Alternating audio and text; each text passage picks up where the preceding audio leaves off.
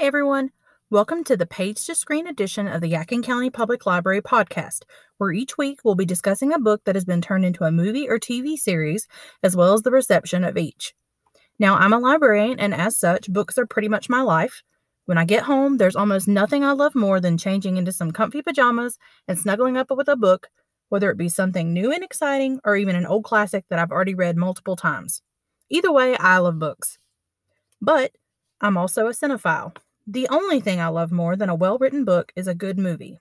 There's just something about watching a movie that will never get old for me. Some of my favorites I've watched probably hundreds of times.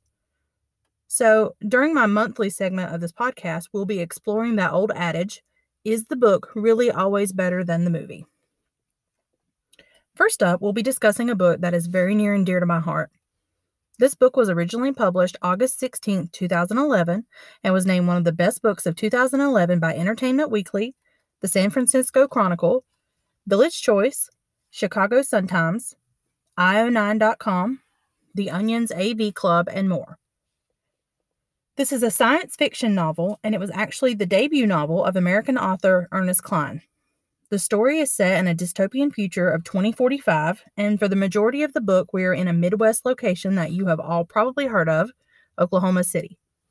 If you haven't guessed it yet, the book I'm referring to is Ready Player One.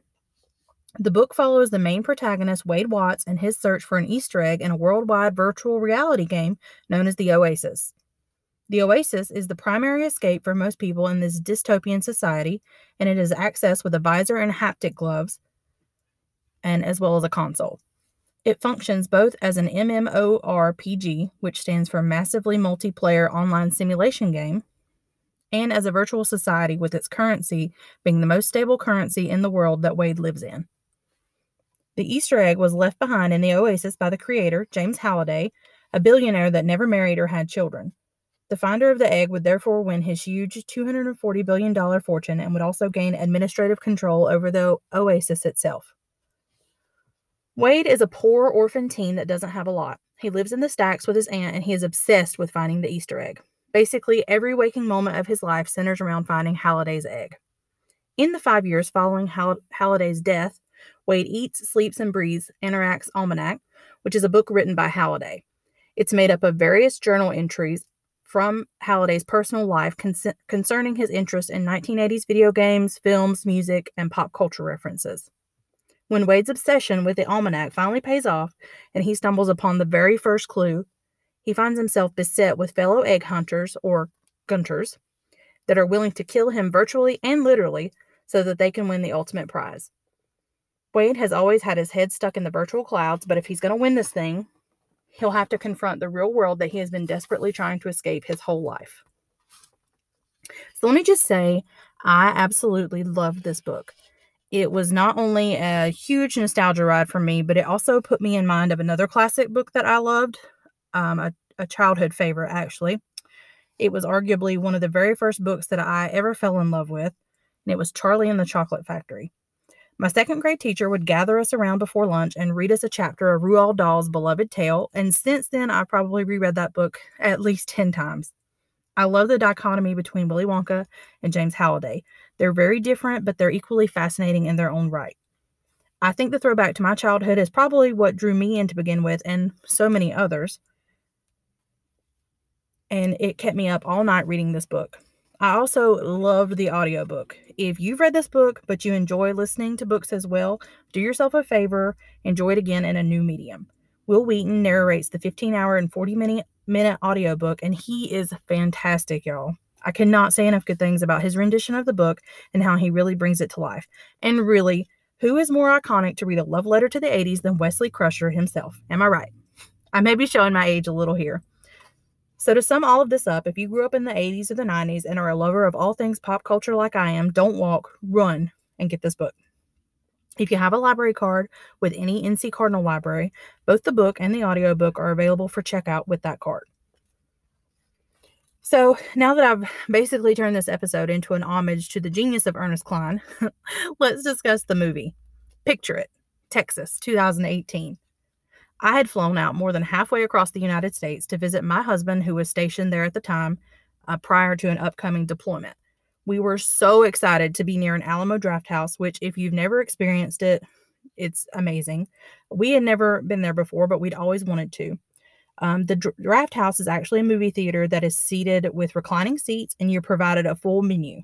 There are wait staff that attend to you before and throughout the movie.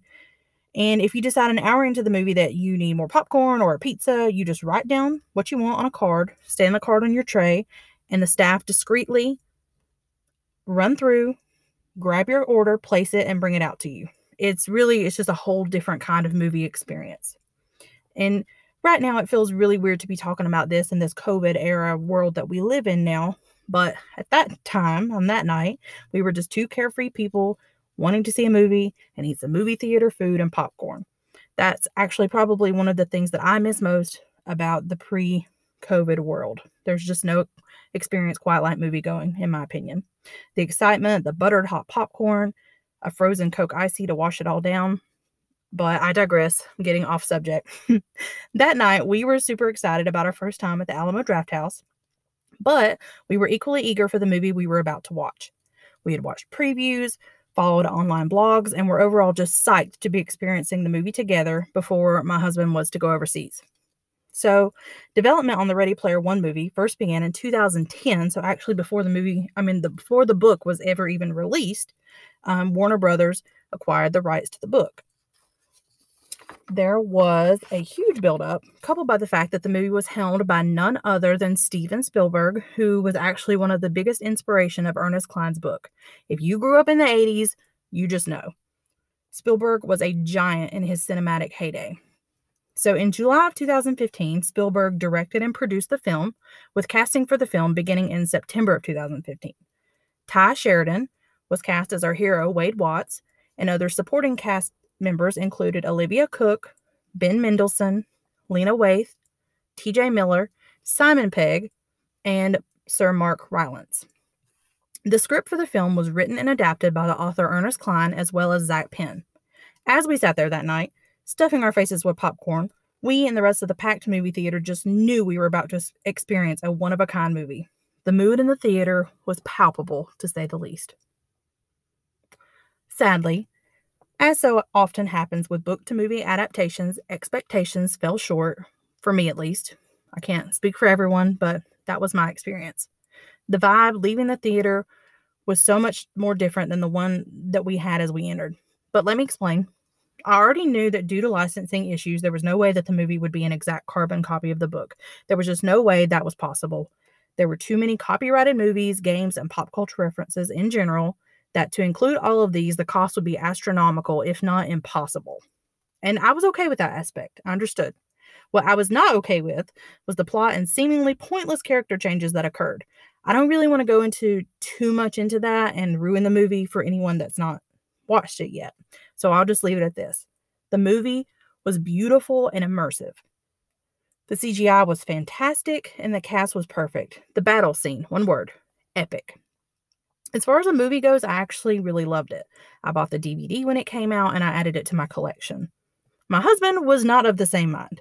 He is actually still really bitter that the movie was not a more faithful adaptation to the book, and to this day, he refuses to rewatch it. A lot of people that I know personally that had also read the book and then watched the movie, they feel that the same way as well. They don't want to rewatch it. It was just a big letdown for them. As far as critics are concerned, the movie currently has a 72% tomato meter rating on Rotten Tomatoes, as well as a 77% audience score. I don't have the scores for when it was released. I would be very interested to see if they have increased or decreased since then. But for me personally, I can enjoy the movie separate from the book. The book was fantastic. The movie was fantastic in its own right. It was, in my opinion, not a fantastic adaptation. But that's okay. It's still something we can enjoy separate from the beloved book. These are just my personal opinions for what they're worth. And I would love to hear how all of you felt about the book or the movie or both. Feel free to follow the Yadkin County Public Library on social media, whether it be Facebook, Twitter, Instagram, or Pinterest. We would be happy to see you there. And if you haven't already, hit that follow button so you can follow this weekly podcast. Other library staff will be bringing you more topics each week, so be sure to check in every Wednesday at 1 p.m. Thanks for listening, and I'll catch you all next month for the next installment of Page to Screen. Happy Wednesday, everyone!